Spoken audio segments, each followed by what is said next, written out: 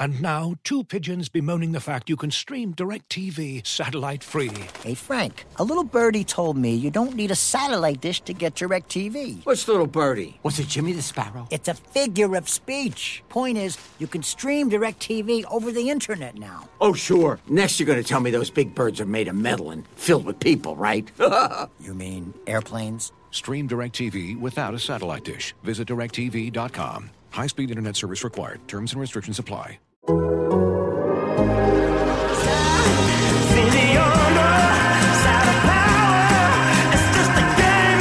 755 is real with David O'Brien and Eric O'Flaherty is on the air now. Welcome back to 755 is real. I'm David O'Brien, Braves writer for The Athletic, and I'm with a very special guest today. The great Dale Murphy, Braves icon, should be Hall of Famer, will be, I'm quite sure, before too much longer. Welcome, Murph. Good to have you, man. Thanks, David. I'm pinch hitting today. It feels good to pinch hit. I tried pinch hitting at the end of my career, and I wasn't very good. So I think I can do it today. I hope Eric's good and feeling better. Yeah, Eric hurt his back. For you guys wondering where he is, he was doing some pretty crazy athletic fitness type stuff, I think. Or maybe not. I don't know how he hurt his back, but he hurt his back. He might just have fell out of bed for all I know, but he hurt his back and he literally can't sit up and do this. So yeah, I'm sure he'll be back soon, but well, that's good. I hope he's well, but this is much better anyway. Eric had a couple of great years, but you had a few more. I really did have to pinch hit, for a few at bats in Denver. And you had a bad back, didn't you? Or just bad knees? I had bad knee, but I gained a great brand new appreciation for pinch hitters. Yeah. Wow. Yeah. What was that closer for Miami? Right-hander, Hart, Brian. Yeah. I know who you're talking about. He was the one before Rob Nen. Okay. Yeah. Actually covered him a year. Yeah, I can't remember his name, but all I know is I got no chance. I need those. I need a few at bats a game, and man, that pinch hitting is tough duty. So anyway, I'm happy to pinch hit today for Eric. That's going to drive me crazy if I don't find it, so I'm going to find it. 1995 Marlins. You're talking about a team that had Bobby Witt on it. By the way, I covered that team. Now that was Rob Nen was there. 93, their first year. Yeah, their first year because I started covering. I think that was their first year. Or yeah, 93. I started covering them in 97. The first year was 93. And I know the guy you're talking about. He was kind of a country boy. Yeah. Had a nasty slider, right? I can't remember. I thought it was a splitter, but it could splitter. Yeah, splitter. That's right, because that was the big end pitch at that time. Yeah. He had a. Let's see. It was. I know we're boring the hell out of people on here who somebody's probably going, it's Brian Harvey. It was Brian Harvey. Yeah, okay, that's what I thought. Yeah, Brian Harvey. Yeah, he was nasty. Hard and had a good split. So once the Rockies saw me pinch hit, they're like, all right, Murph, it's time to move on. The Marlins they had some great closers for a while because then they had Rob Nen. Remember? Yeah, he was damn good. Yeah. They had a couple others too. But listen, anyway, before we get started, we had a guy on Twitter, Tim Gordon, who because I asked some people if they had any questions for you or comments or whatever. This guy had a good one though that I caught my eye right away. He said, "I'd love to know what Murph would do if commissioner for a day. What changes would you implement?" Well, catch him off guard. By the way, I did not give this to Murph beforehand. Yeah, no, I would realign. I would realign 5 years ago, but it makes more sense now. We got the DH, and I think they're going to realign. I know I've even heard Bud Selig had a plan, but I think realignment would just. I don't know what the negatives are, David, but I mean I'm talking about both New York teams in the same division, both LA teams in the same division. St. Louis and Kansas City, same division. Both Chicago teams and Milwaukee. I mean, I'd realign. Owners would love it, save money, travel. I think it would inject some electricity. I mean, as a fan, what we got to do is attract casual fans. We got good fans, but I think casual fans would go to a Dodger Anaheim game if it was something on the line. If it was So I think realignment would be the first thing, and then I'd take care of all the other little things. I'd try to be a little more proactive, and even though I'm consider myself a traditionalist in baseball, it's time that these days and times do not call for a traditionalist running anything. And I think everything would be on the table. I'm talking about 7-inning games. Of course, the pitch clock, of course, that's coming. But I would put everything on the table and discuss and try it. We need but I'd say we can get on other subjects, but everything on the table to look at to change the game. Other sports change the rules all the time. I know we're really proud of the fact that we don't change fast, but I think in this day and age, those people who don't change faster, are going to leave some people behind. But I would realign. I get rid of the American League and National League. We don't really have it anyway, now, especially with the DH. And I just think it's realignment. I just think it'd be really, really exciting. That would be number 1A on my list. Regarding 7-inning games, I don't think we should go to 7-inning games, but I do strongly agree with shortening games, quickening them up. And we've had in this series that just ended with the Cubs, we had 2 games that were like 2.5 hours, and it was glorious, man. And they were good games. Yeah. One of them was a 4-hour mess, but the extra innings and all that. But 2 well-pitched games that were under 2.5 hours. You had 2 pitchers that worked quick through strikes. The pitch clock, I don't care about all the blowback you get or some of the resistance from some. Guys can come up with all the excuses on why it won't work. It works. It works. It's worked where they've used it in the minor leagues. It has immediately shortened games by like 15 to 20 minutes. Absolutely. 20-second pitch clock, and you don't have to use it if you don't want to. If they want to do it just when there's nobody on base, that's a majority of time anyway. If pitchers want to say, because if you use it when guys are on base, teams can start using it as strategy, knowing that if the clock is running out, the guy's not going to throw over. You know what I mean? Yeah, yeah. So I can see that's a problem, but you can definitely use it when there's nobody on base, and that immediately cuts a lot of time out. And the other thing is not letting, well, if you do that, you won't have to enforce hitters not being able to step out, do all the batting gloves, look down to the third base coach, talk to, if you do the pitch clock, that kind of goes hand in hand. Yeah. Like the other, Well, I always say, David, we all know that golf has a clock. Yeah. And so people don't know it. I am a really big opponent of a clock out in center field. I think if you're a traditionalist, you don't want to see a clock out there. But here's what I would do. And I think umpires, David, they would eat this up. Give it to the umpires. Yeah. And, just like golf, hey, you're on the clock. You guys, you've abused it for a couple, you know what I mean? We just have the third base ump or an ump, up in the press box, whatever, however we do it, and just warn them and say, signal.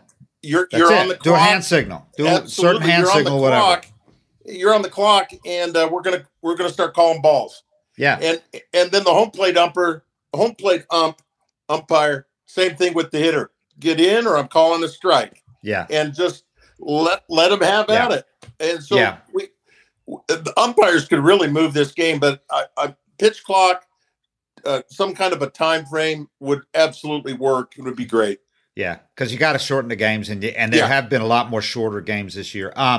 What about the whole mess that's been so far with the balls? I mean, I'm so sick of the balls being an issue every year. I don't understand why MLB keeps thinking that they can tweak the balls in order to get the end results they want. Whether it be when offense is down, they make the balls bouncier, and then they go too far, and then there's too much offense, and they make just use the same damn balls every year and let this work itself out. I don't understand this at all. Why this is. Like this year, from day one, I had pitchers and catchers telling me the balls are different this year. The seams are higher. And it's only now with Dr. Wills, who's the ball deconstructionist, the woman, the scientist that takes the balls apart and proves and had proved last year that 2 different balls were used. She has shown why the influx of humidors now in every ballpark, and they're only in about 10 before. Now they're in every ballpark. But in some places where it's humid, it's going to make the balls drier, but other places it's going to add humidity to them. And the result is fascinating. I hadn't thought about this. The balls, in the process of being shipped, stored in the humidor, sometimes not stored long enough, the seams themselves don't adapt like the balls do. In other words, the balls become less moist in a humid place. They're going to become less moist. They'll become a little more moist in a dry place. But the seams don't necessarily react the same way, and they expand in effect. And that's why that would explain why the seams are higher this year, because the MLB insisted they did not raise the seams, which makes sense. I don't even know how they would do that, but they say they didn't. But that would be why the seams are high, because I've had pitchers and catchers. Travis d'Arnaud told me second series of the year, the seams are higher this year, and that's why you're seeing these long would-be home runs that are at a 30-degree launch angle that normally would go 430 feet and land in the 15th row of the seats are being caught at the warning track because they're getting up, and it greatly increases the drag. When they get up in the air, they slow down, and then instead of having a normal arc like that into the seats, they're going, and then they're going and dropping, because of drag, and that would totally explain that. And also just one more thing on the balls. d'Arnaud told me, the pitchers agreed, that they're also slick. In some places you go where the humidors are making them slick. The balls are slick because they're kind of chalky, they say.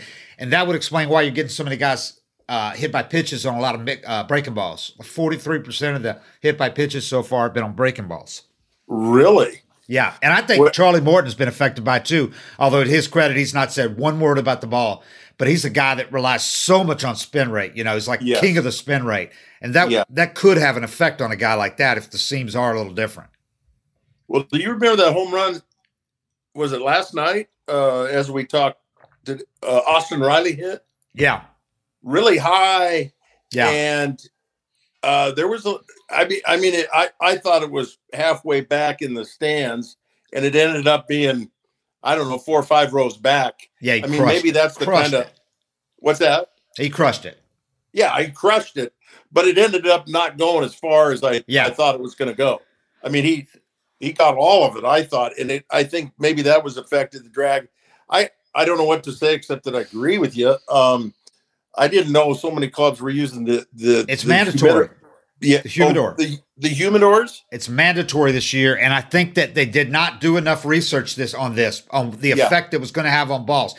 The aim is to have the balls the exact same in every climate by having the humidors. But as the scientists explained, that's not what happens, because the ball is changed while it's going through that process, depending on what the climate is there. And then once the balls get out, you got to keep them in there long enough. They're keeping them in there for 2 weeks. They say it's not long enough. Yeah, exactly. Well, that's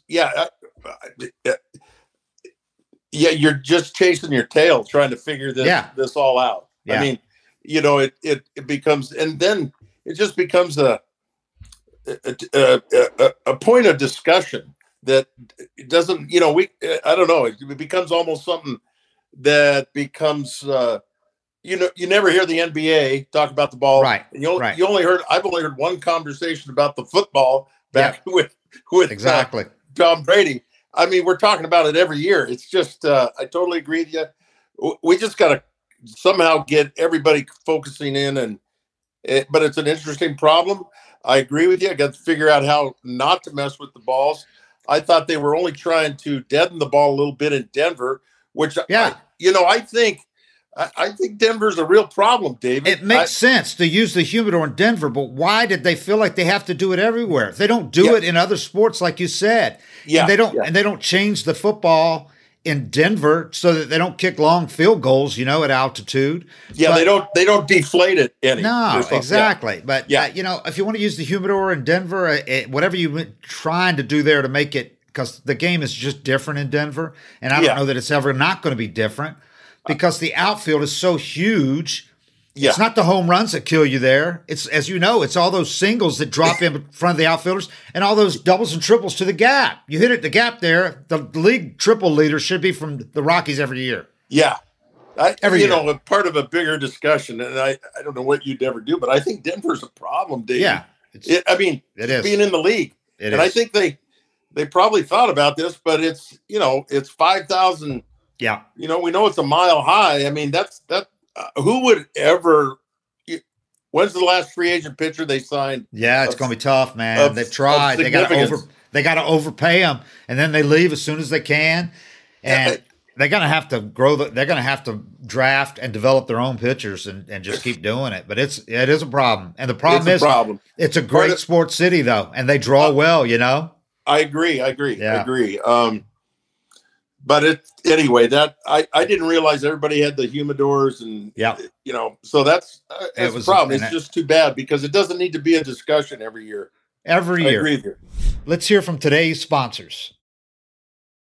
Looking for an assist with your credit card, but can't get a hold of anyone? Luckily, with 24/7 U.S.-based live customer service from Discover, everyone has the option to talk to a real person anytime, day or night. Yep, you heard that right. You can talk to a real human in customer service at any time. Sounds like a real game changer if you ask us. Make the right call and get the service you deserve with Discover. Limitations apply. See terms at discover.com/creditcard. And now, two pigeons bemoaning the fact you can stream DirecTV satellite-free. You see this? A family watching baseball on DirecTV with no satellite dish in sight. Let's heckle them. You call that changing the channel? Choke up on the remote, buddy. I hope getting all these games on DirecTV makes up for your mother not pre-chewing your sunflower seeds. DirecTV has the most MLB games. Visit DirecTV.com. Claim based on total games offered on national and regional sports networks with choice package or higher. Availability of RSNs varies by zip code and package. High-speed internet service required. Terms and restrictions apply. You were talking about realignment. It made me think, what can you imagine a rivalry between Seattle, the Sonics, and Portland, where you're from, if they both had teams? Yeah. How big that would be? And then also San Francisco's close enough, that you would have, just that whole corner up there you'd have, but that rivalry there. And especially in pandemic era, who knows how many more of these coronaviruses we're going to have and how many more times we're going to have to, like spring training, they shortened it or they made everybody play teams within like an hour this year. So once again, even with the pandemic dying, we did that. So it only makes sense. If you're ever going to realign, now would be the time to do it, looking ahead towards maybe fighting something like that where you're not on those long flights and people don't have to, travel so far to see your team. Absolutely. You'd have a lot. If Atlanta played, Atlanta's not a great example because there's not a lot of teams down here. Yeah. But if you were to get a team like in Nashville, for instance. Yeah, absolutely. But if Braves fans or say you were talking about realigning in California, if you had Anaheim, San Diego, LA, Arizona, in the same division, and then you had New York, you had Philly, both New York teams, Boston in the same division, and Washington D.C. for instance, those teams would be Baltimore. Yeah, Baltimore, whatever it would be. Yeah. There's not that. It wouldn't have to be radical, but it would be like you said, eliminate the leagues would be.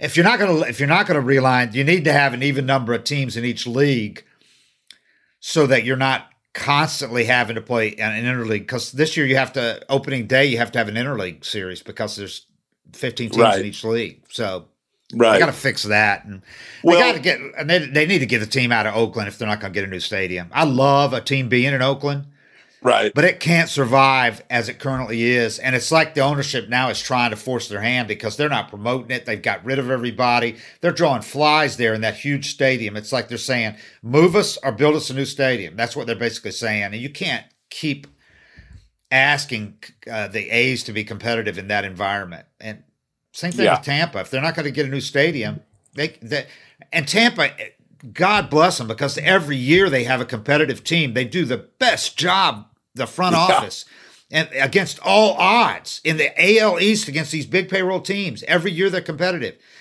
But yet they play in this stadium that nobody wants to go indoors on a nice day in Florida and play in that antiseptic dome. It's just not a good environment. And drive from Tampa across that causeway to St. Pete at rush hour.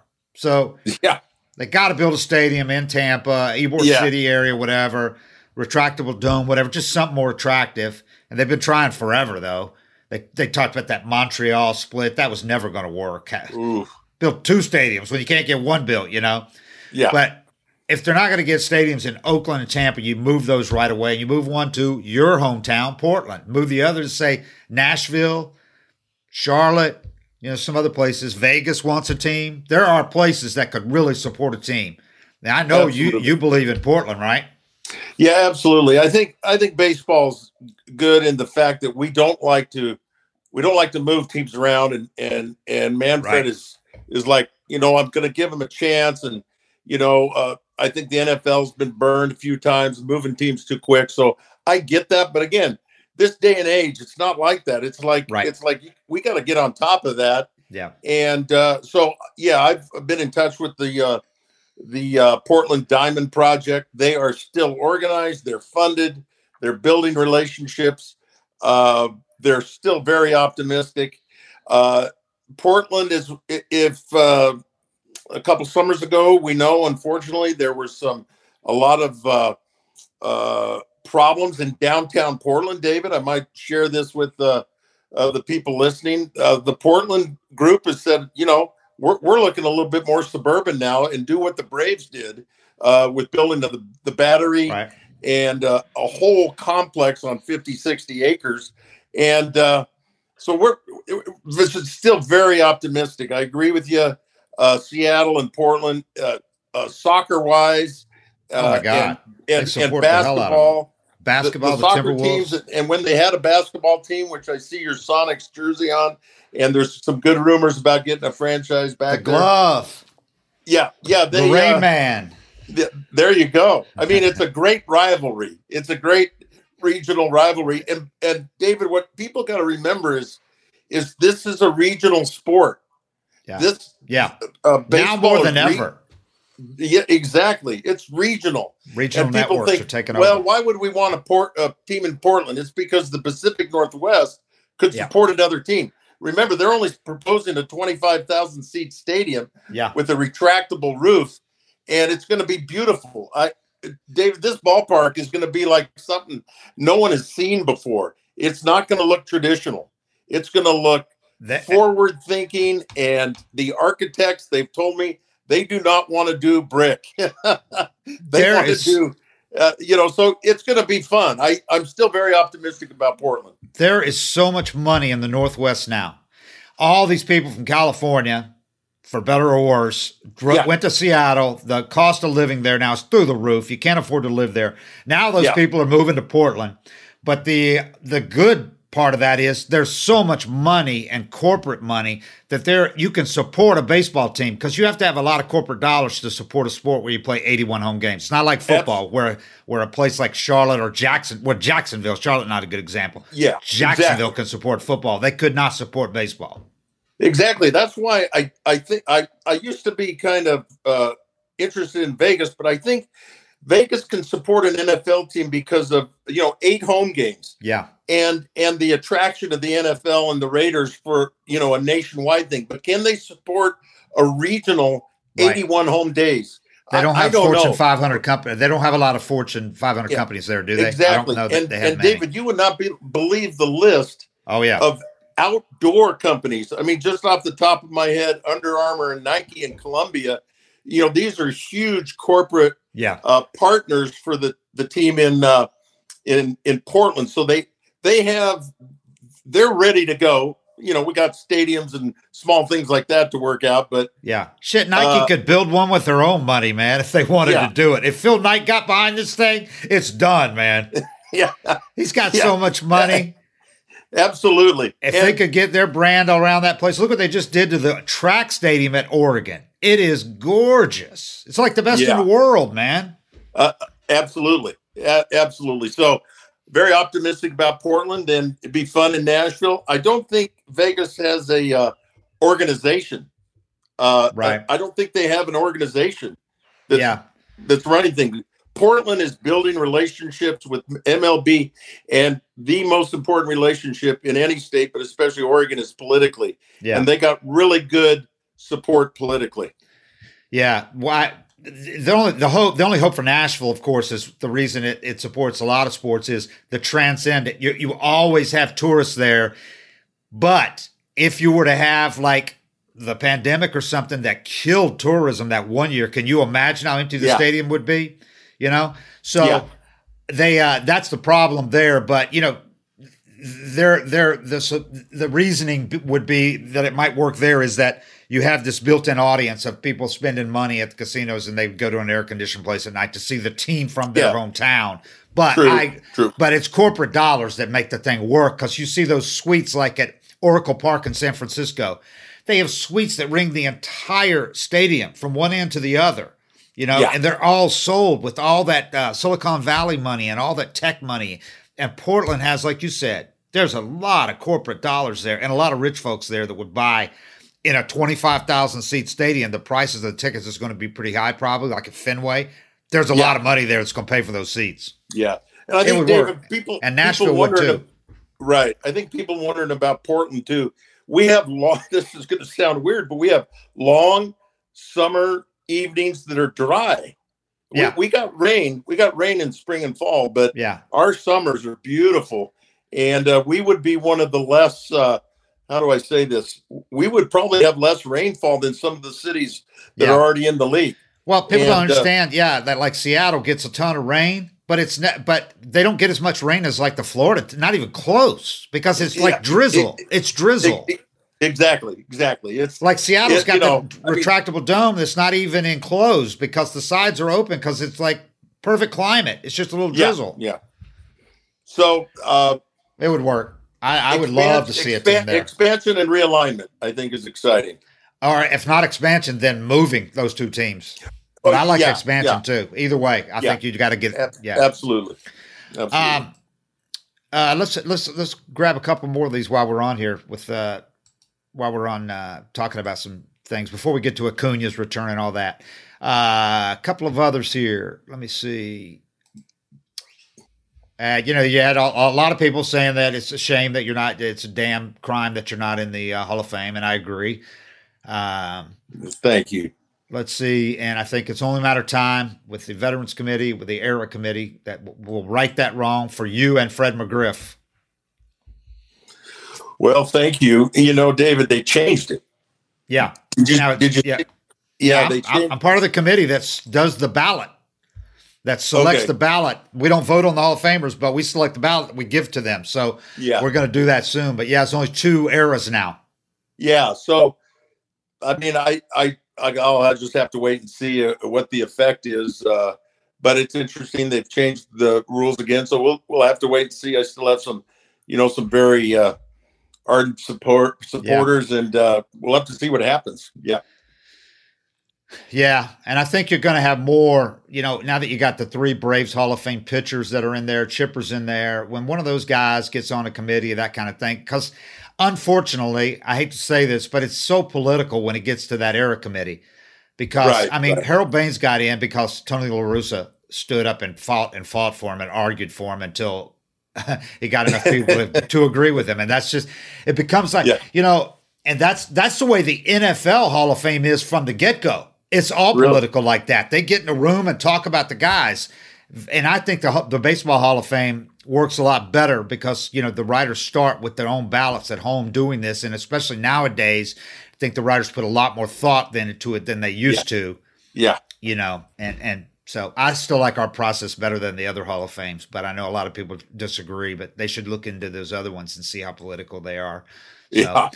Well, that's, any system has certain political aspects to it. I mean, you're not going to get away with that. So anyway, I remain optimistic, and we'll see what happens. But I'm very appreciative of people are, very supportive and I'm still optimistic. Hey, by the way, did you know that Ron Washington turns 70 today? Is he just amazing or what? When you were out there the other day, you were on the field before the game. To see him doing what he does before the game, he's 70 years old. I think it's just amazing. Oh, he is amazing, and he loves his guys, Yeah. and his guys love him, and they love to work. And this work ethic, it's an accumulative effect, David. You do these drills he does it, and you're doing them 162 times, and you're doing during spring training. I mean, you're going to get better, and you need a coach that will say, "I'm going to be there for you. I'm going to do it." He loves his guys. He loves his team. He's just 70. I mean, I'm going to have trouble running around 18 holes in a golf cart at 70, but he's been a fantastic addition to this organization. We've talked about him. Eric and I talked about him a lot because Eric, just both of us have so much respect for him. But I don't think it can be overstated the impact that he's had on this team because of what you just said. Just the repetitive, the work, the repetitions these guys get, they're going to get better physically from all the work. But I think mentally, whether it's consciously or subconsciously for some of these kids, he sets a standard that I'm out here working, busting my ass every day, and I'm out here doing additional work, not getting paid extra for it, but I'm out here for every one of you guys that wants to do this one-on-one before we start the regular day's activities. And he works one-on-one with every one of those infielders and any of the outfielders that want to do it too. You'll see Marcelo Ozuna occasionally there. You saw last year, you saw Jock Peterson when he first got over. He had heard so much about Jock's work that he was down there doing it on his knees, taking up one hoppers. But I think he set such a standard of work that these guys just in their minds start to think, this is how it's done. This is how you get better. If this guy can be out here doing it for us, the least we can do is to be out there doing this extra work that he expects us. And every one of them just basically is out there every day. I mean, they just incorporate that into their daily routine. This is part of it, even though it's extra and you don't really have to be there until they start BP or stretch. They're out there before working with him. And I just think he's the infielders. And you saw it last year with them playing every day. Everybody in the infield played every day unless they have a really serious injury, a pretty serious injury they can't play, like a hamstring or something. Well, a lot of people probably assume that this takes place everywhere. Right. And it doesn't. It doesn't. It doesn't. And again, I don't know how long these workouts take. That's really not the point. The point is you practice it's like taking 10 swings off a batting tee, perfect swings a day is better than taking, 50 bad swings and trying to hit the ball all over the place. So it's what young players need to remember is it's the cumulative effect of doing a little work every day. And but I agree with you. Not only physically you'll get better, but mentally it'll ingrain into your mind that this is your job. Yeah. This is important. This is what we do, and we do it every day. And I think did I hear today Dansby's the best defensive shortstop in some metrics or something? I don't know which metric, but I think this year his defense is really high, and defensive runs saved are high. They're not quite as high as like Correa, I don't think, but they're high. Well, and David, you've watched Austin Riley play. Oh my God, more than me. But what I see, I see stuff all the time. I mean, all the time. He's become an above-average defender in a span of like 2 years, and he credits Wash for a lot of that. And so did Freddie. Absolutely. Freddie credited him for helping making Freddie one of the best 2 or 3 defensive first basemen in baseball, if not the best. Olson raved about him. Olson just worked with him his first year in Oakland when Wash was still there. So he really was happy to come here and be able to work with Wash again. We don't even need the relationship he has with Ozzie. Ozzie would tell you there's been no more important person probably in his career than Wash so far. Wow. What he's done for Wash, what he's done for Ozzie. Those two have a great relationship. It's like big brother, little brother, and the sparring, the fun they have with each other, cussing each other out in good nature every day. It's just so much energy that Wash helps bring to he's got a thing this year, every day at the end of batting practice, started with a couple of guys. Now it's like 4 of the veterans, 4 of the players, not veterans, 4 of the players will line up behind the screen, at first base, They put the screen up during BP. 4 guys will line up behind that, put their hands behind them, and the bet is that they can't stand there stationary. Wash is near the batting cage, and Wash hits fungos because he's a master with the fungo. He can hit it precise, right? Yeah. So Wash hits it. They're right behind the screen. Wash can hit it over the screen and at them, and they have to hold and not move. And and nobody else can really do it. Can hit a fungo perfectly like that. But Wash does it. One of them will go. The ball will be coming at him. Will be like. Or someone will let it hit him in the chest or whatever. But it's every day they're doing this now. Olsen was over there the other day with them doing it. So it's pretty fun to see it every day. But to see Wash do that, handle a fungo like he does, man, it's amazing what that guy can do with a bat. Yeah, it's a lot of fun. Right over the screen. I'm going to watch for that next time. Yeah, they have fun. It makes fun. They love going to the ballpark. Yeah. It's fun. Your work can be fun, and but it's going to help you. I worked at my high school coach's Jack Dunn there in Portland, Oregon, at his Little League camp when I was a kid, and parents would say, "Oh man, my son's improved so much," and we were always like, it wasn't anything we did. They took 100 swings a day. You do these things.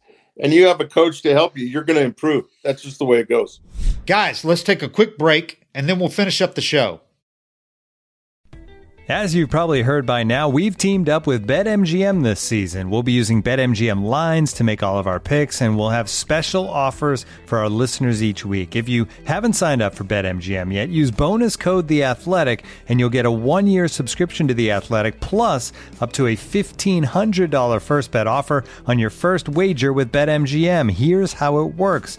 Download the BetMGM app and sign up using bonus code The Athletic. Make your first deposit of at least $10. Place your first bet on any game and claim your voucher for a 1-year subscription to The Athletic. See BetMGM.com for terms. U.S. promotional offers not available in D.C., Mississippi, New York, Nevada, Ontario, or Puerto Rico. Gambling problem? Call 1-800-GAMBLER. Available in the U.S. Call 877-8-HOPE-NY or text HOPE-NY 467-369 in New York. Call 1-800-NEXT-STEP in Arizona. 1-800-327-5050 in Massachusetts. 1-800-BETS-OFF in Iowa. 1-800-270-7117 for confidential help in Michigan. 1-800-981-0023 in Puerto Rico. First bet offer for new customers only in partnership with Kansas Crossing Casino and Hotel. Don't forget, if you haven't signed up for BetMGM yet, use bonus code The Athletic, and you'll get a 1-year subscription to The Athletic, plus up to a $1,500 first bet offer on your first wager. When you need mealtime inspiration, it's worth shopping Kroger, where you'll find over 30,000 mouth-watering choices that excite your inner foodie. And no matter what tasty choice you make, you'll enjoy our everyday low prices, plus extra ways to save, like digital coupons worth over $600 each week. You can also save up to $1 off per gallon at the pump with fuel points. More savings and more inspiring flavors make shopping Kroger worth it every time. Kroger, fresh for everyone. Fuel restrictions apply. I mean, it's just anecdotal, I know, but from watching teams take BP, visiting teams, and then when the Braves are on the road watching the home teams, the really good teams, for the most part, it seems like they're the ones out there having fun. They're not the ones out there with grim looks on their faces and, stern looks and guys looking, rolling their eyes, or just out here, being out there to be out there because they have to be. It's the guys that are out there yucking it up and having fun, but doing their work at the same time. I mean, it's not football, Everything doesn't have to be dead serious. You're playing 162 games. If you're going to be out there taking BP every day or a little bit of infield, you need to be out there having fun doing it. Yeah, absolutely. Absolutely. And that's, you got to look at the makeup of your coaching staff, the makeup of your players. I mean, Jock Peterson came over last year and brought a lot of fun to the team and just kind of right relaxed time. them. But you need guys and coaches like that. Yeah, and SNID has a great coaching staff in that regard because they got some fun guys, with Wash being at the top of the list. But there's some other guys too. A guy like Walt Weiss, he's a funny dude, Absolutely. And they've got some really, Eddie Perez is on the staff. So they've got just enough guys to keep it loose and one, in kind of every department of every group of guys. So it's still a good mix. And that's why I don't really worry about this team like I would some that start slow. Because, some teams start slow, and I think they can start to have some kind of finger pointing behind the scenes, right? Now, off the record, it's so and so. You don't hit that with this team, and so far, I've seen no change in their demeanor at all during this. You know, a lot of fans are panicking already, you know, because the Mets are so much better this year than they've been. You're down 5 games, you know, 3 weeks into the season, but I haven't seen any of that with the Braves. And another part of that was, of course, they knew Acuna was going to be back soon, and now he's back. And I don't know if you watched the game last night, but there was an energy at that ballpark. I mean, there's been a lot of energy anyway this year coming up because of big crowds this year, but there was a different energy, and the players noticed it too. Just having Acuna there, and when he was introduced, it was electric, man.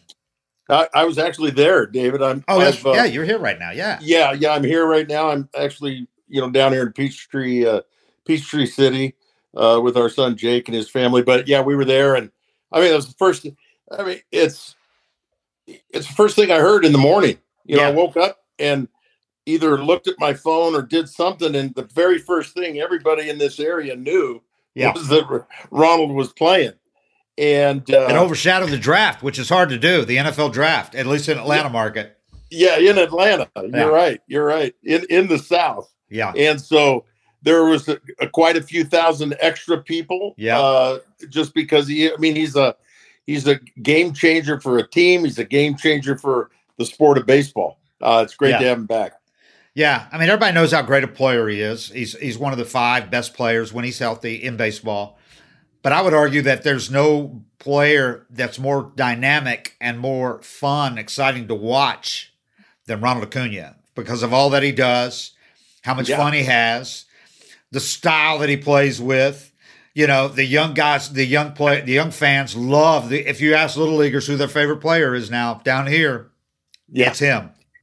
I mean, God bless Freddie Freeman. I hated to see him go, and Freddie still was the face of the franchise. And I think still was with a majority of the older fans, people my age, whatever. But the young kids, they love Acuna. And they love Ozzy because they can identify with Ozzy because he's so small. They do love Ozzy and the way he plays. But Acuna just has that, as Austin Riley told me before the game last night, he just has that swagger, man. You just have it or you don't. But it's all about the swag with him.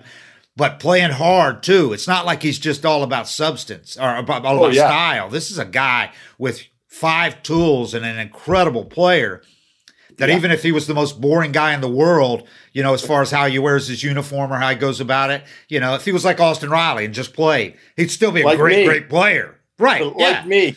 But he adds the panache on top of it. So you add all that together and it's special. Well, I wish I had that. Yeah.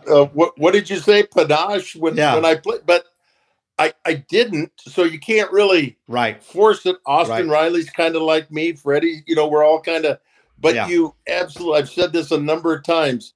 Chemistry works when you put different chemicals together. Yeah. And you need it for your team. You need it for the sport of baseball. He's fun. He's great. His tools are unlimited. And so it's great to see him back. And, baseball just needs to remember this, David, Shohei Ohtani. I mean, this guy, but he doesn't have a lot of flash and exuberance. Right. But that's neither here nor there. It's who he is. Right. Mike Trout's the same way. Right. Not a lot of flash and exuberance. Right. They're great, but kids like flash and exuberance. This is a lot of kids watch a lot of stuff on their phones and see highlights and they want to see chains. They want to see chains jangling everywhere. So go for it. And they like to see guys who show their emotions. Like you said, you can't force that. If you're a guy that doesn't wear your emotions on your sleeve, you can't try to do it. But if you are one, then I like that Snit is not a manager that tells them, all right, cool it a little bit. They let them be themselves. And that's important because the kids do identify with people who show just as much emotion as they do playing in the sandlot, where they're flipping bats in the sandlot, These guys are doing it on a major league field. Yeah. And it's almost like telling them it's okay to do this, man, to be a kid playing it because they're kids play. They're adults playing a kid's game and getting paid $10, $15, $20 million, $30 million to do it. Yeah. Why be grim about it? Enjoy it, man. Yeah. You're the luckiest people in the world. Have fun. Absolutely. And it sends a message to those who watch you. I mean, again, you can't force it, but I think one of the reasons why I like Bryce Harper is he's emotionally invested in the game, and you want to see that as a fan. Yeah. You want to see these guys playing hard, hustling, getting upset. I mean, it is hard to force it if it's not you, and you don't want to force it. You got to be yourself, but you also got to have that fire burning inside of you. And it'll it's either in, but baseball really benefits from exuberance. It's kind of like golf. I mean, I love the sport. I love the guys, but it would be awesome to see a little bit more stuff like happens in Phoenix at the tournament there. I mean, it's electric. We love to see these golfers that they're human, and so I love Ronald Acuna for a lot of reasons, and he's a lot of fun to watch. Yeah, it's like and the fire burns within a guy like an Austin Riley or a guy like Andrelton Simmons was like as competitive as players I'd ever seen when he played here. He after the game, after a loss, he was crushed. He was crushed. Any loss, John Smoltz, everybody has it inside. The great players do. Most of them do. But not everybody shows it. So when you can mix the guys on the team that some are boring like Nick Markakis was, but nobody hated to lose more than Nick Markakis. He just didn't show his emotions. Whether he hit a home run or struck out 4 times, he was the same guy. But it's fine to have a guy like that and then a guy like Ronald Acuna and Ozzie Albies playing right next to him. And Nick loved those guys, by the way. Nick had a great relationship with those guys. He understood. He understood not everybody's the same. So I just that's why I like this Braves team still to really do some good things this year, and because the chemistry is so good and so important that that's not going to hold them back. Instead, it's going to help them. Yeah, absolutely. Yeah, they're gonna be fine. How about Kyle Wright, by the way? How about Kyle Wright? That was what a fun story he is. He's been fun to watch this year and see his maturation and this ball club's going to be in the thick of things. No question about it. Kyle last night didn't even have his good stuff. Yeah. And I mean, he walked 4 guys because he only walked like 2 or 3 before that. But he still only gave up 3 hits, 1 run, 4 walks, had 8 strikeouts, which is the routine for him now. He's 3-0 with a 1.13 ERA. Wow. He has completely turned around his career now. Throwing the curveball now like 35% of the time, and the slider like under 10% of the time. He's gone away from the slider to the curve, which was his big pitch in college. He had gotten away from it because at the time when he was coming up in the minors, early in the minors, analytics were telling pitchers, every pitcher, regardless of whether it was good or bad for him, was stressing sliders and heaters up in the zone. That was what. Our sinkers down. I'm sorry, but analytics were saying throw sliders. So everybody started throwing sliders, and he got away from throwing the curve. And once he, a couple of years ago, he sat down Ben Stanovich, the farm director, and the pitching coordinator Davis sat him down and said, "You got to start throwing this. You got a great curveball. You got to start throwing it more." And he's got back to that. So between starting to throw the curveball more and then working with Zach Sorensen, the mental skills coach, mental performance coach, getting that part, because innings used to spiral on him. Like last night, the way he started last night, that would have spiraled on him in the past, and he'd have been gone in 2 innings. He's got the mental approach down now. And then I think the final kind of piece on top of it was working with this Ben Brewster he's an outside pitching guru from Tread Athletics. This guy's had big results with a lot of pitchers. The Braves let him work with this guy last summer. He started working with him on his footwork and his delivery. So now he's in this great position like he used to be in college. And this combination of it all has come together. And if you look at his numbers in the second half last year at Gwinnett, don't look at his overall numbers because he had some bad starts in the first half. But his second half numbers at Gwinnett were tremendous. They bring him up and he pitches great in the World Series. Terrific that when he came in and bailed out Tucker Davidson in the first inning, or Dylan Lee in the first inning. Yeah. So he had that great outing in the World Series. And I was like a lot of people that thought, when he had this great spring this year, that it was because of the momentum from the World Series. No, it was the momentum that started last year at Gwinnett and throwing this curveball now. That curveball is basically unhittable. Guys are hitting like 120 against it. Well,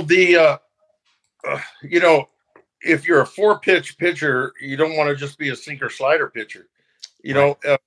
But because to me, a curveball sets up a high fastball. Right, and he's throwing heaters up in the zone too. Yeah, right. You gotta. It's like Tiger Woods when he practices. He has 9 windows. That he visualizes 20 yards, 50 yards out in front of him. He hits those 9 windows. A pitcher's got to use the whole strike zone to be effective. Right. If you're a 2-pitch pitcher, you better have electric stuff. I mean, I'm talking to, a closer. Yeah. But if you're a starter and you want to go 7 innings like he did, you got to go high, low, inside, outside, fast, slow. And a curveball is a great off-speed pitch that sets up a high fastball. You can throw it out of the zone. Your fastball doesn't have to be in the zone. You'll get guys to base. But a shout out, David. I've known Zach Sorensen for quite a few years. Lives in southern Utah, and he's wow. He's an up and comer. Mental strength. He's an up and comer. He's worked a lot with the minor league guys. I've talked to him a lot. He knows what he's doing, and I'm just wouldn't be surprised. I know that the Tampa Bay Rays, but baseball is slow to change on this stuff. But I will not be surprised within a short time. I think every ball club should have a full-time mental coach at the big league level. Yeah. Yeah, really we're seeing that definitely going that direction. A performance coach, whatever you want to call them. Most teams are starting to do that. Yeah, absolutely. He's got 34 strikeouts in 24 innings. I think is up to like 6 or 8 walks now. That's it. And he's second in the majors in strikeouts behind Carlos Rodon with the Giants, who's having a terrific year. He's got 38 strikeouts. What's Kyle Wright's top speed on his fastball? 96. Where's he sit at? He sits like 95, 96. Wow. Okay. Well, yeah, he throws plenty hard. And it's got the sinker. It's got the 4-seamer. He still throws a slider occasionally, but he's got that nasty curve, man. Yeah. And he's got a changeup that'll occasionally throw in there too. But the curveball is over 30% of the time now. Yeah, and I know Fried's going to his changeup a lot, man. When you got that combo of stuff, I mean, I don't care what they say. I know we're not going complete innings, but boy, 6 or 7 innings every start, is if that's your goal. Yeah. Oh, that's just fantastic. That's I think you got, don't look at 5, don't look at a quality start as being 6, get into that 7th inning. That's what I would try to do. If, the old days of trying to go 9, I get it. Go 7. Yeah. And to go 7, if you're going to go through the lineup twice, you gotta be able to show. Yeah. You gotta be able to save your fastball for the 3rd at bat, as opposed to showing him all your stuff the 1st at bat. Yeah. And so anyway, 4 or 5 pitches, or 3 or 4 pitches in different locations. Yeah. It's fun to see these guys work and kind of, you just don't want to see your starters say, I can blow these guys away for two trips through the lineup. It just is not going to, I just don't think it's good for your bullpen. I don't care how many guys you got down there. Yeah, I agree, man. This is a guy that in his first 4 years, because he'd go up and down. He had starts and appearances for 4 years. His first 4 years in the big leagues before this year, 59 strikeouts, 48 walks, and 70 innings. And now he's got 34 strikeouts and 6 walks. And 4 of those walks were last night. He had 26 strikeouts and 2 walks in his first 3 starts. Oh, that's unreal. League-leading whip before last night. I mean, he is the pitcher now that the Braves hoped they would get when they drafted him 5. He's every bit that right now. He pitches like this. It takes time, David. It takes time. It takes time to figure out how to get through lineups in the big leagues. Everybody's got their own journey, don't they? Some takes 1 year, some takes 5, some takes 8. Exactly. Pitchers, it takes time, and you just gotta hope your guy stays healthy, long enough to learn how to get through a big league lineup. Because in college, and David, this, even in AAA, you get through the first 5 guys. AAA just doesn't have depth, right? But to get through a big league lineup, and especially now with the DH, it sounds like he's coming into his own. Exciting stuff. Yeah, he just looks like a different pitcher on the mound, man. He's got so much confidence now in the way he's standing. It's like, what was it? Darno told me, you can just see him walking through the clubhouse. He looks taller, you know? He's That's just cool. it's the way he's carrying himself. But he said, Yeah, that's cool. you know, he's relying so heavily now on the hard curveball that he had in college, and he had it first year in the minors, and then he got away from that, like I said, because of the analytics. He's pounding the strike zone with sinkers, four-seamers up in the zone. And then the confidence part of it has just been huge. I mean, it's just it's not one thing, you know, it's all of it together. But that curveball, getting back to that, his pitch really gave him that confidence that he can throw that for strikes and get guys, that's his out pitch, man. That's exciting. I'm looking forward to watching his starts a little closer now that you've mentioned those things. What, they've won 8 or 9 games. They've won all 4 of his starts. Wow. That's great. Yeah. Good kid too. Really good kid. Yeah. Yeah. Classy individual. So last night, even though Acuna last night at hit was great, Acuna admitted after the game, he goes, I was too emotional in my first few at bats. He said it was like, you know, because he said it was every bit as exciting as opening or his first game in the big leagues, his debut. Yeah. Getting to the park and all that. And it got the best of him his first goes. He was just amped up. He said, I kind of settled in later. He had that single to right. But he had 2 stolen bases last night. The team only had 3 stolen bases all year before last night. And him and Dansby had 1 on the double steal with him. So I think he's going to bring that component to the team now because he's faster now, he said, than before the surgery because he worked so much on form and on strengthening his legs after the ACL surgery. So that's got to make other opponents cringe because this is a guy that came within 3 steals of being a 40-40 guy in his first full season. His only full season, really. And that was only because he hurt his hamstring at the end of the year. He'd have been a 40-40 guy, the youngest ever. Yeah. Well, there's nothing like being a hitter with runners moving. I mean, it gets defensive out of position. I know we're not in the era of 80, 90 stolen bases, but I'll never believe that baseball doesn't benefit from runners moving. Yeah. And if I'm hitting and I got runners on first and second, and let's say it's 2-0 or 3-1 where you're pretty confident that the pitcher's going to throw a strike, those guys move and the whole infield opens up. You know, you just got to get the ball on the ground somewhere and you got an RBI, you know, if you hit a double or whatever, just guys moving. And we don't have to do it all the time. That's one thing about analytics, David, I don't like is when they say the hit and run doesn't work. I say that doesn't mean never. Right. You know, agreed. It doesn't mean never. Just do it once in a while. Keep people honest, and boy, you can start some big innings with some runners moving. Well, it's like analytics say that bunting never makes sense either. Well, occasionally it does, man. You know. Yeah. But maybe not now with the DH. Ronnie Acuna talked about he wants to run more now because he feels faster, right? Yeah.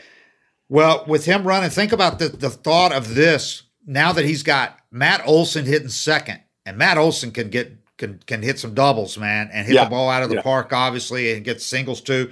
And then you got Austin Riley hitting third.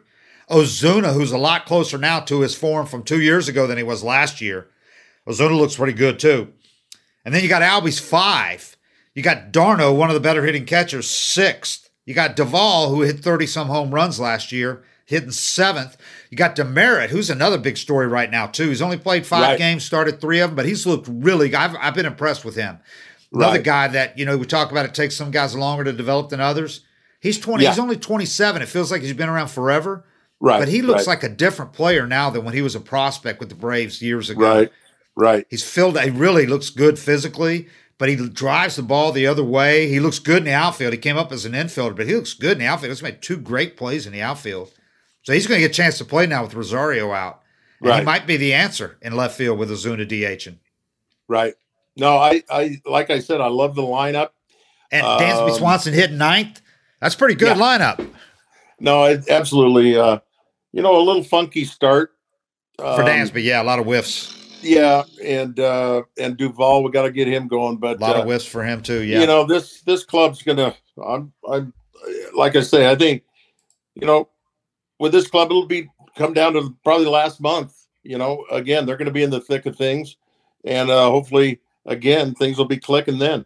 Mets are tough, man. This is not the Mets of recent years. It is finally, the new owner's money, and they're getting the Francisco Lindor that we saw in Cleveland, not the one of last year. Yeah. When I think the change in leagues and the expectations on him last year and the crowd getting on him early when he was struggling, I think that all kind of piled up on him last year and it snowballed. Yeah. Because we're seeing the Cleveland version of Lindor now, and their pitching staff, man, without DeGrom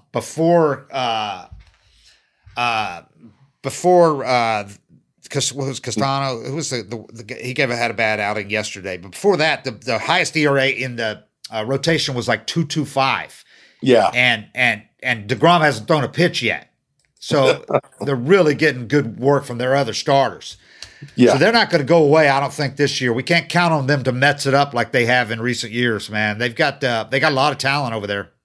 Yeah, they had like a 4 or 5 game lead, and then in 2 weeks they disappeared last year. Right. It was weird. It seemed like that to me. I mean, maybe it took a little bit longer than 2 weeks, but right. It just happened real quick. They fell apart in the last 2 months for sure. Yeah, it's weird, but and the other thing to look at, they got a good leader in Scherzer too. So no doubt that, and I think that makes a big difference, man. Especially with that pitching staff. When he's the bell cow, man, you're not going to be screwing around. Yeah, Tyler McGill has pitched great for them. They'll be tough. Tyler McGill has pitched great for them. We had Stroman. He pitched. He's really having a good season. I'm not a big Stroman fan, but he's putting his performance in front of his comments this year. He's really pitching well for them. But you've got we've got Carlos Carrasco. That's who I was thinking of. Carlos Carrasco has pitched great in his first 3 starts. He gave it up the other day. They had a 4-1 lead, and they had a huge inning. They got blown up. But before that, he's the first guy to have their ERAs are Scherzer 1.80, Chris Bassett 4 starts 2.25. He's 3-1. Tyler McGill's 3-0 with a 2.35. Carrasco now he's 4.09. He was under 2, I think. And then David Peterson has made 3 appearances, 2 starts, and is at 0.64. So they haven't even had a start yet from DeGrom, but we don't know when DeGrom's going to be back. But they're getting a lot from these other guys, so that they're going to be reckoned with. You don't want them to get a double-digit lead, you just don't want that to give them that confidence that they could get from that. Right. You want to keep that New York crowd and that New York energy out of that. Yeah, so, McNeil's hitting. They'll be tough. McNeil's hitting. Ken Haas hitting. Nemo's having a bounce back year. Starling Marte, he struggled early, but he's got 15 RBIs, even though he's only hitting 237. The guy's got 15 RBIs. Pete Alonso's got 16 ribbies, 3 homers. So they got a lot of guys. They got a lot of weapons in that lineup. So it's going to be an interesting series coming up starting Monday because you got 4 games in 3 days. So the Braves are going to have a chance to really, they might split the series, but if the Braves were to go up there and win 3 out of 4, all of a sudden the whole, on the other hand, if they go up and lose 3 out of 4. So that's a pretty big one. It's good to have Acuna back and play a few games before that series. Absolutely. Yeah. I'm going to be focusing in on that one. That's going to be, it's cool to have, it's just cool to have, big series this early in the year and have a team like this to pull for. And a built-in doubleheader, which is unique. Unique. Yeah, yeah, that's right. They had to make up those games from the first week. So we're going to have a doubleheader built up Tuesday scheduled doubleheader. Oh, okay. So 4 games. That'll be it. Yeah. Doubleheaders, easy to lose and hard to win. hard to sweep one, isn't it? Yeah, yeah. And it seems like it's easy. That Gene Garber always used to say that. They're hard to sweep and they're easy to lose too. Hey, so we ran a teaser picture of you, just to wrap it up here. We ran a teaser picture of you and you had your pearls on at the games last year. Man, how much did you enjoy those World Series games? You got caught up in it, didn't you? Probably too much, David. Nancy texted me and she goes, I just saw you on Facebook or something. She goes, settle down, Dale, settle down. They were showing you on TV, man, whipping the pearls around. It was great. People are like, isn't that Joe Murphy?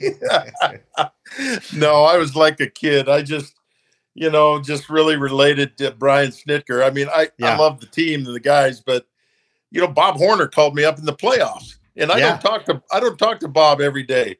He goes, Murph, I'm so excited for Snit. This is the best. And And so, we're happy, of course, for the organization. But when you really kind of feel like someone from your generation, drafted in the early 80s and came up under Bobby and just the whole thing, happy for the whole organization, but really happy for Snit and his whole story, him and Ronnie we all know the story. They've been plugging away at this. So it was great. But I had a blast last year. I had a blast. I got caught up in the pearls and everything. It's funny you mentioned Bob Horner because for years and years, he didn't come back for hardly anything. And since this success under Snit, now you see him. He was at the Sunday thing the other day doing the talk and all that. He's around now. Yeah. He's he just voted into the Georgia Hall of Fame this winter, and I was down there with him and the Georgia Sports Hall of Fame. And, I'm pulling for the Braves Hall of Fame soon. Yeah, he should be in that. Yeah, I think so too. Yeah, I had forgotten that he's not. Wow. Yeah, he's not, and I think it's. I'm not announcing anything, but I'm pulling for that to take place. And then, how's your restaurant doing? This influx of fans into the Battery has got to have helped that, even though you're across the walkway, right? Yeah, no question. Murph's. We missed the All-Star game, but getting into the playoffs and the World Series just catapulted us through the year. And we're excited. We survived this whole COVID mess, and the Braves' success has helped us a lot. Man, the atmosphere at the Battery during the postseason and the World Series was just through the roof. I mean, I was a fan I'm a fan of downtown ballparks, and I hated the move when it happened. But I got to say that they look wise now because it has been a huge success, and they're raking in the dough they're raking in that dough from the Battery, man. Well, you saw what happened on Sunday night, Game 5 in the Battery. It shut it down. It was so many people there. I mean, it was off the charts. So good stuff. All right, Murph. Well, man, you've given us more than enough of your time. We really appreciate it, and it's great to see you at the park. And let's do that thing out of your restaurant soon, man. Thank you. I'll be at the ballpark quite a bit this summer. Got a few things going on, and we got our MVP experiences, which I believe we're all sold out. But go to DaleMurphy.com and check it out. And we got some things planned. We're going to be here quite a bit. Looking forward to it.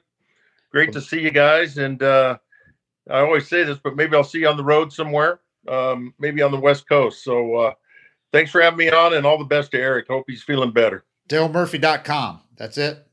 Yep, DaleMurphy.com. All right, man. Well, the fans love seeing you out at the park, no doubt. Oh, thank you. It's fun. It's fun. Absolute class. I miss the game every day, David, but I know I can't. David, I don't even know. People say, well, could you hit one out now? I'm like, are you kidding me? I hope I could get one to the outfield grass, but that golf ball sure travels a lot better than a baseball. So I'm going to stick to that. But love getting out there and looking forward to this summer. Thanks for having me on. Well, I know when you do go to Cooperstown, nobody's going to appreciate it any more than you, man. That's why I look forward to you getting voted in, because I just know that's going to be you belong in that setting there. Thank you. That means a lot, David. Thank you. All right, everybody, thanks for tuning in, and we really appreciate it. And really big thanks to Murph for sitting in for Eric. Get well, Eric. Or you're going to get, I forgot. Who's the guy I can't think right now. Who's the guy that, when somebody was hurt and never went back? I can't even think. Wally Pipp. Wally Pipp. You're going to get Wally Pipp, man. Getting old, man, forgetting things like Wally that. Pipp, right? He went out Pipp that's right. For Lou Gehrig. Lou Gehrig. Never came back. Oh, Wally Pipp. All right. Don't get Wally Pipp, Derek. That's it. 7:55 is real. We are out. Appreciate it.